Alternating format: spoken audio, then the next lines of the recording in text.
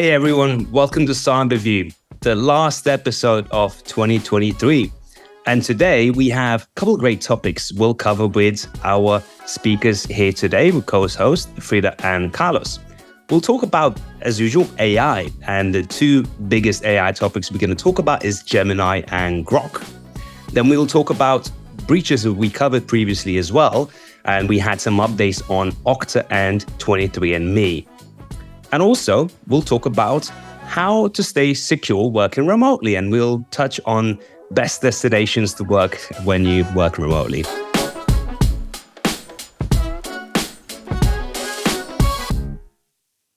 So we're witnessing the end of the year AI rush, and Google launches Gemini, AI model that hopes to take down ChatGPT.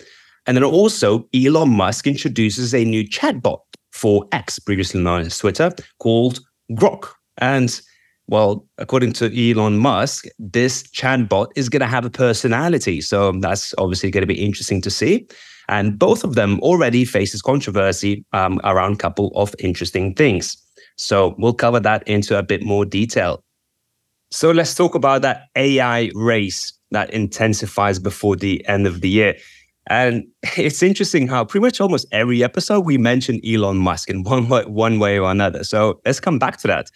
So Elon Musk introduced Grok, the new chatbot for platform X, previously known as Twitter. So it's actually very interesting to find out what you guys think as well about Grok, about how the strength of Grok, and obviously there are a couple controversies around that. So one of them is that Grok will be instead of relying on fixed data sets compared to other AI tools, and it's actually going to be relying on real data from X, which again, to me, it's a red flag already. I mean, it could be, right? And then the other big controversy, which probably goes in line with Elon Musk's character, I would say, he's trying to put character to AI, which even according to Elon Musk is saying it's prohibited for ChatGPT. That's probably slightly playful from Elon Musk. But I don't know. What do you guys think? Carlos, what are your thoughts on that? Well, I have been working with machine learning and AI for quite a long time. As every single chatbot that is out there is as good as the data they feed it. So in this case, we all know that X, or Twitter as we also know it, doesn't have the best type of users. So it, of course, is going to get some sarcastic answers, because that's how the data we have on Twitter is. So it can be a red flag on that side, because also it's extremely political.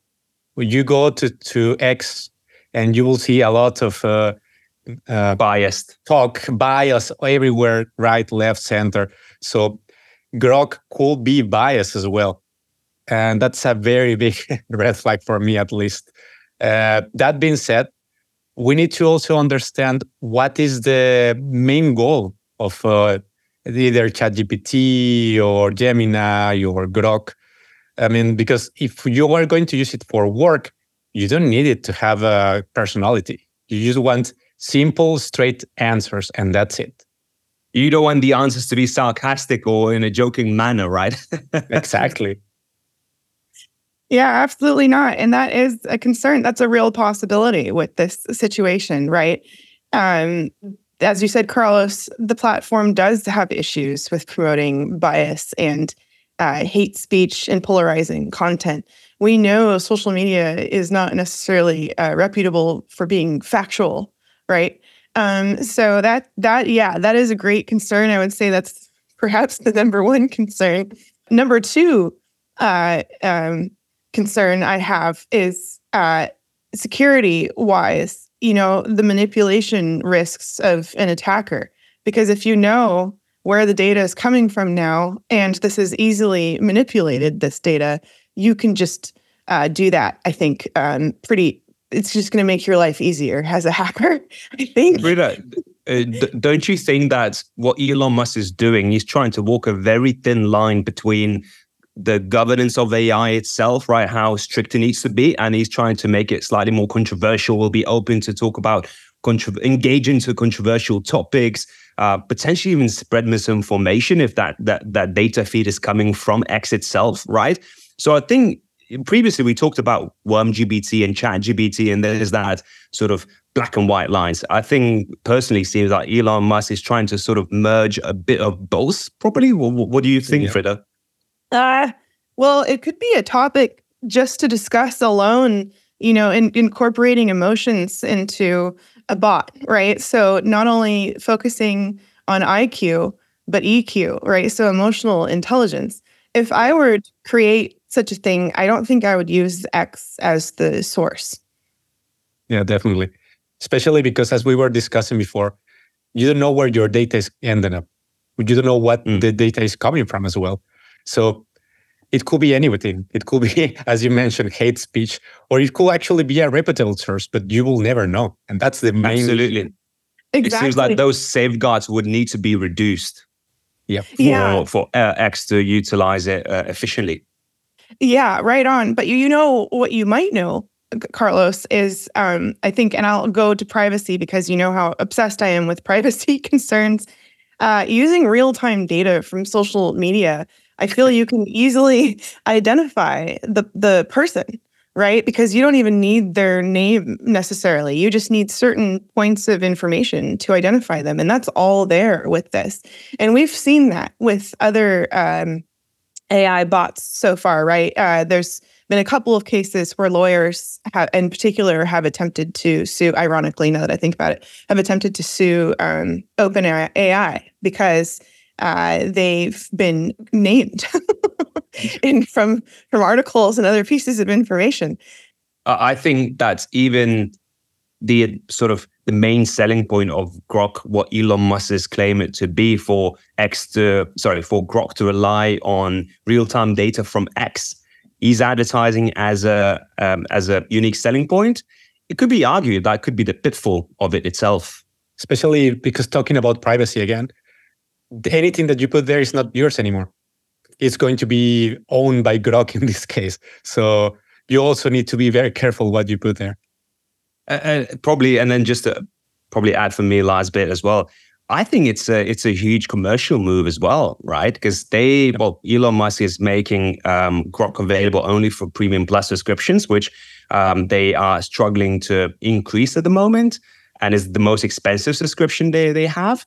And Grok is going to be exclusively available only for Premium Plus subscribers. So they're probably trying to make sure they get more subscribers before the end of the year to boost that revenue probably this year. But it's probably very commercial decision. That makes a lot of sense. What about the other massive AI release we having before the end of the year as well with Google and Google's Gemini? So we obviously saw that Gemini is being released and utilized internally as well. We all saw the demo, which again, another controversy that we touch upon shortly.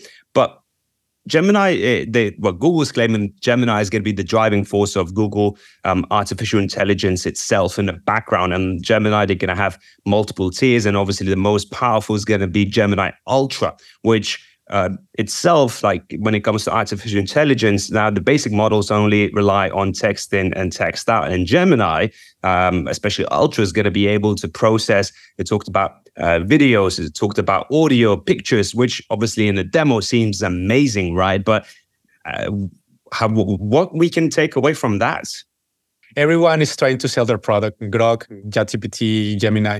Of course, they will going to put it in the brightest light they can possibly do.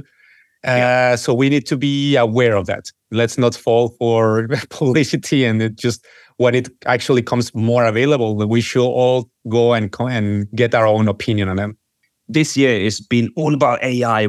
We actually seen so much information coming out, all the major players releasing their own artificial intelligence tool of some sort. How do you pick and choose from one and from the other? And especially Gemini claiming they're going to be positioned to compare strongly against ChatGPT and be even stronger. And they released the 32 out of 32 benchmark tests they did. Gemini Ultra came up on top of ChatGPT on 30 out of 32 of those.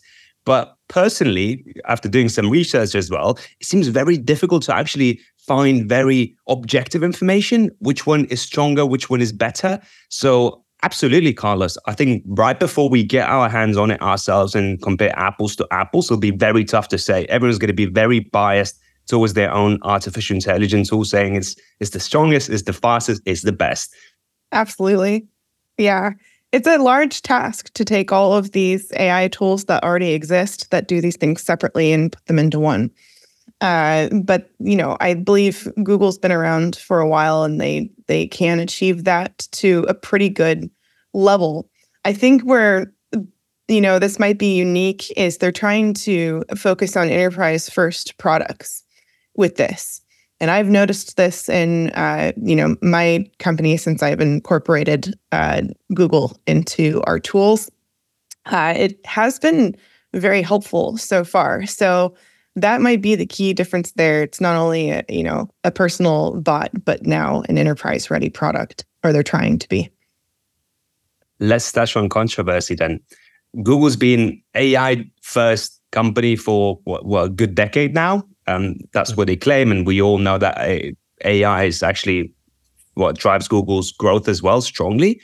But what about that demo? I don't know if you guys seen it, if you read controversy around it as well, saying that demo was edited, demo was fake, and Google obviously didn't even come out saying that no, it's real. It so kind of implies that it might have been edited. If you are AI first company such as Google, and if you have a tool that is powerful as Gemini Ultra, they say, which obviously apparently is supposed to be beating ChatGPT, why would you edit the demo? It's like, for example, when you go to McDonald's, you see all the pictures and they look beautiful and they get your burger and it's a little bit not as in the picture, It's they're trying to do the same thing again. Yeah, and it's totally likely, maybe they aren't as fast as the other products. They aren't as robust or as good. And they are, trying to hide that. They're behind in the race. And they're Google. They're this big name. They were the original, not the original search engine, but they're the search engine that won us over. The majority of people still use Google. And so, they're trying to get ahead in this race probably because they feel it's very important to. However, not making any excuses for them, and this might be irrelevant, I have noticed live demos tend to go very wrong. Yep. Yeah, I think they Elon Musk knows that, right? Yeah, he probably does, right? He has a lot of experience with that. I think that they learn their mistakes when they're trying to sell this Google Stadia, this video game console. Yep. It started failing live and it was super bad. So you know what? Let's do a little bit makeup here and there and let's not show the real thing. Yeah, I remember that. Yeah. Yeah, it might be a good thing because it seems like Google is creating a huge hype around Gemini, but even they came out publicly saying, well, they try not to rush it also. So maybe that's what they need because they probably believe that it could beat ChatGPT or could be better, could be the most powerful AI tool in the market, which knowing Google's background and the type of information they have available, it probably can. Yeah. But it seems they're trying to be very cautious around the capabilities, how strong it can be, how strong it will be. I think that should what they need to determine and obviously release as well. And I will say, if they're going to use that database, because we all know what it is, right? It's our searches. Yeah, it's our information. Exactly. Like we did this, but yeah, the again, privacy concerns there. They absolutely will have to have red teams, which again, red teams are essentially just pen testers who come in and make sure that the security of the systems is as hardened as it can be. They will absolutely need to do that for continuous improvement, especially as we're going to talk about the new information with the 23andMe and Okta breaches.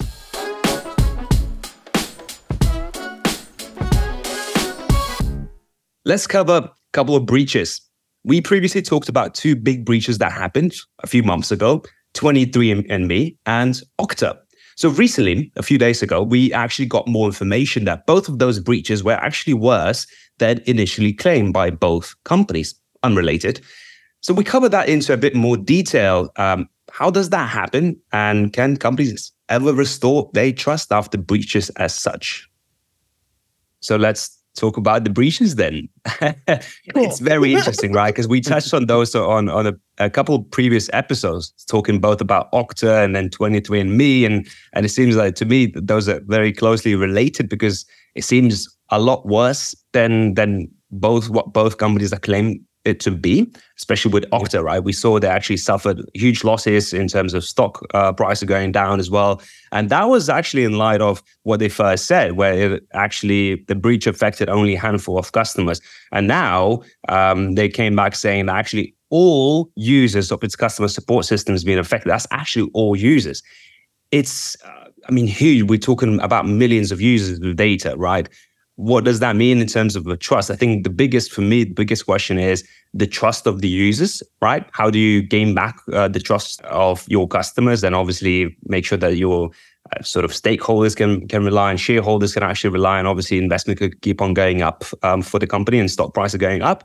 But then also for me, it goes into the actual bigger question itself.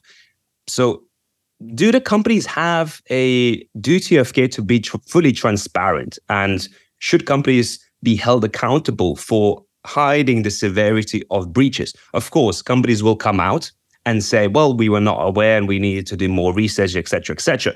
But what about if there's a proof, or at least maybe some sort of backlog of information coming out that the severity was actually outlined already for them? They were aware, which I'm obviously, we're not claiming anything, but I'm just saying that there's that possibility that both companies, 23andMe and Okta, for instance, they might have been aware of the severity and they try to underplay it to make sure that the prices don't even plummet, the stock prices don't even plummet further.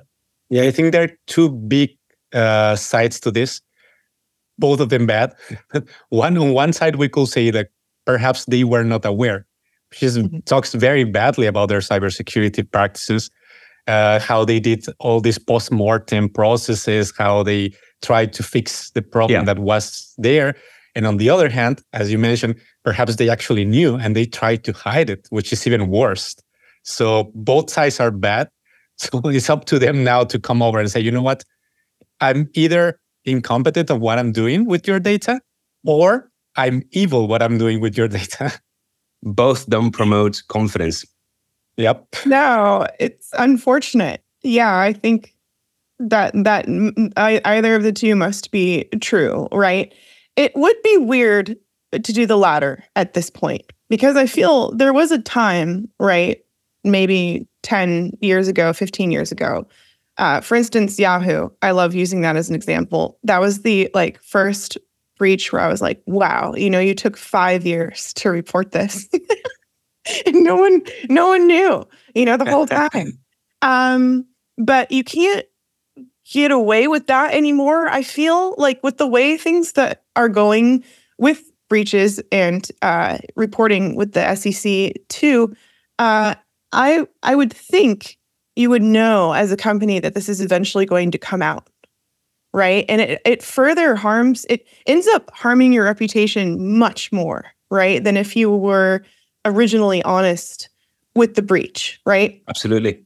Yeah. So to give them the benefit of the doubt, right? If I would say, then yeah, Carlos, to your point, then they didn't know, right? They didn't have a red team or a pen tester that was expert enough to figure out how large the breach is and how this occurred, right? They're multi-million-dollar companies.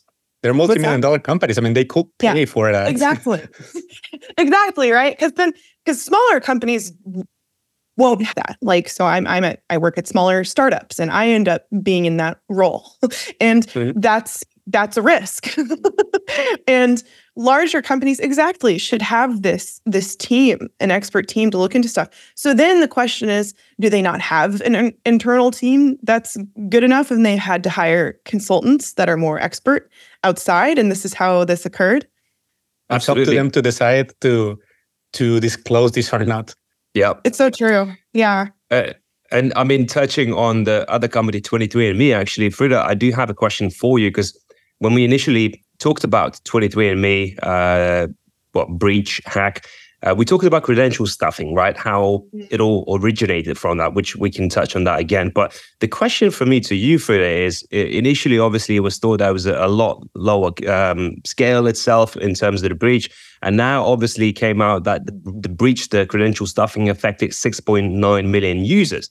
And the 23andMe is still coming out and saying that they do not have indication that there has been a data security incident within their system. And they're still claiming that everything happened because of that, of poor password management. And obviously 6.9 million users got affected through that credential stuffing. So my question is, how is that, possible with a credential stuffing to affect that many users? And how does that work?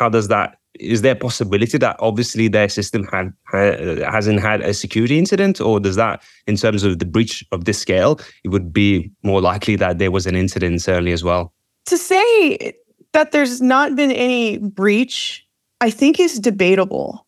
But what they're claiming is that you're using the same password over and over and over again as a user, right? And particularly with a platform like 23andMe, I can see that happening more often just because of the particular user base that you're targeting rather than Okta, which I want to hit on next, even though you asked about 23andMe specifically.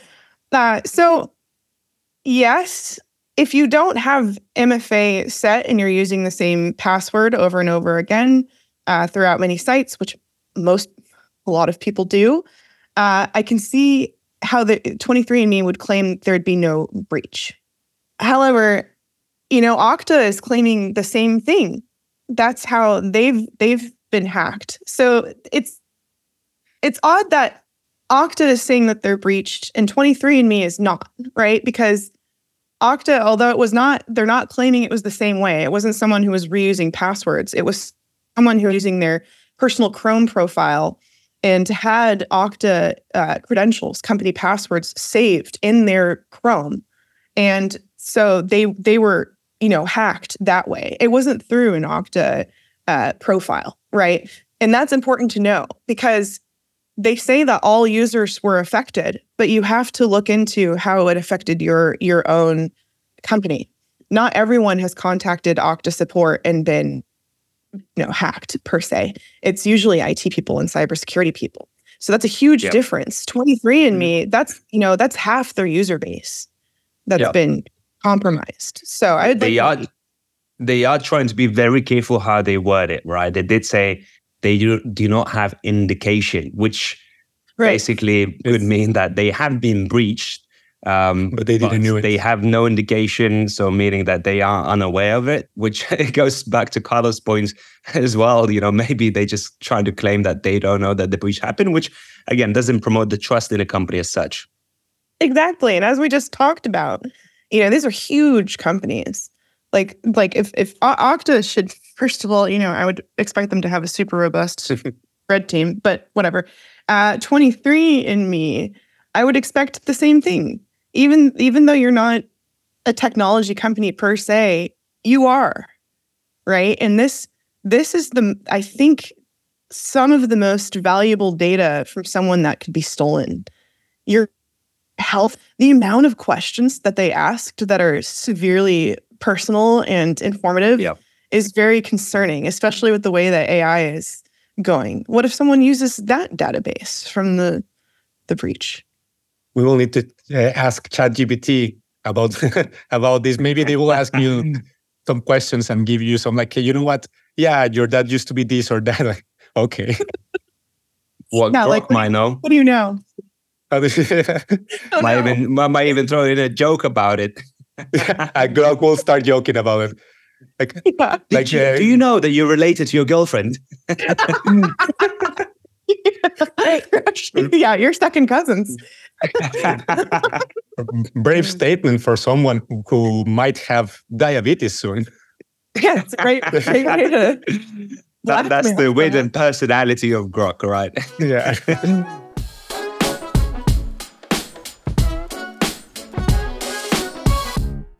Touching on a lighter but security-related topic as well, why don't we talk about the remote work? And we saw a global remote work index, so research concluded by our friends at Nordlayer.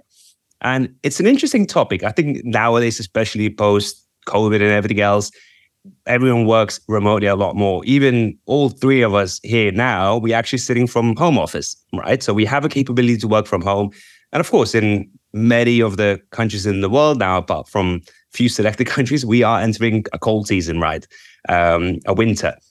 And obviously that will work remote in work index itself. It outlines the best countries from security perspective, for instance, and internet availability and so on.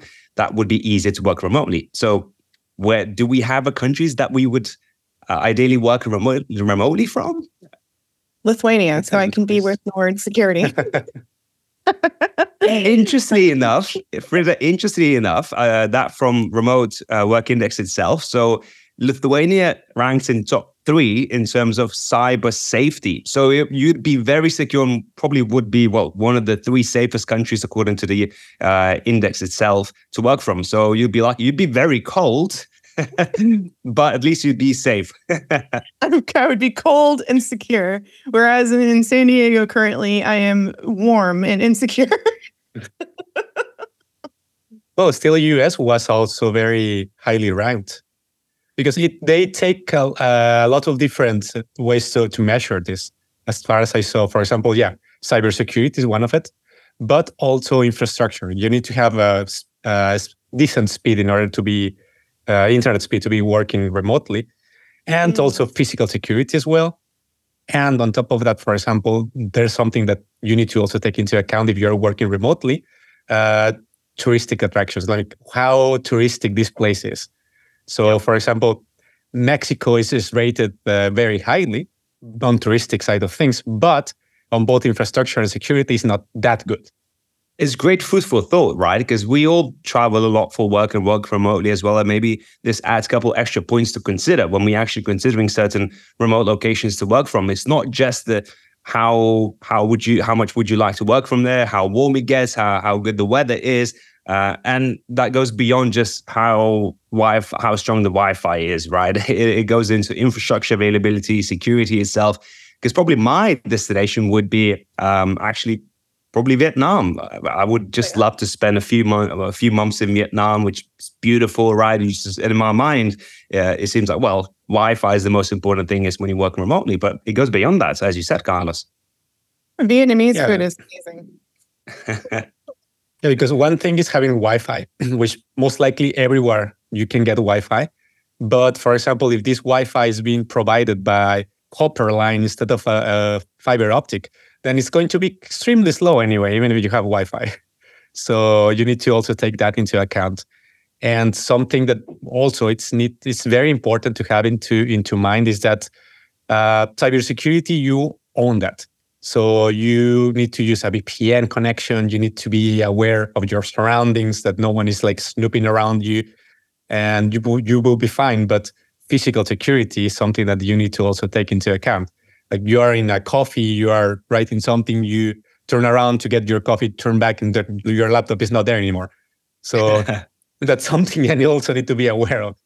Well, interesting enough, the number 1 country, according to the index itself, came out to be Denmark. And I personally love Denmark. I wouldn't mind spending time in Copenhagen, more time in Copenhagen, and enjoying the pastries and good coffee there as well, and just working remotely. But I'm not sure if I'd survive the winter there. So, Carlos, what's the top country for you that you would like to work remotely from? Well, I'm originally from Mexico, but that's not my top 1, to be honest. I would prefer to be working from Bali. That will be very nice. Yeah, I know for a fact that they have good infrastructure. We had some colleagues working from there a couple of months ago. So yeah, we were joining meetings all together and there was no issues on that side. And it's fairly safe and there's a lot of touristic attractions going around. So yeah, I think it's quite a good destination. Great stuff, Carlos. Well, we all picked our country. So to our watchers and listeners, so next time you want to pick a new country to work remotely from, make sure you go and check out Global Remote Work Index and pick the country that is going to be secure, provide great infrastructure, and also you're going to enjoy the tourist attractions there as well. It might even be Denmark. You never know. So that's it for today's episode. thank you for listening and watching. And of course, feel free to comment, drop your notes or any questions you might have so we can cover on the next episode. See you then.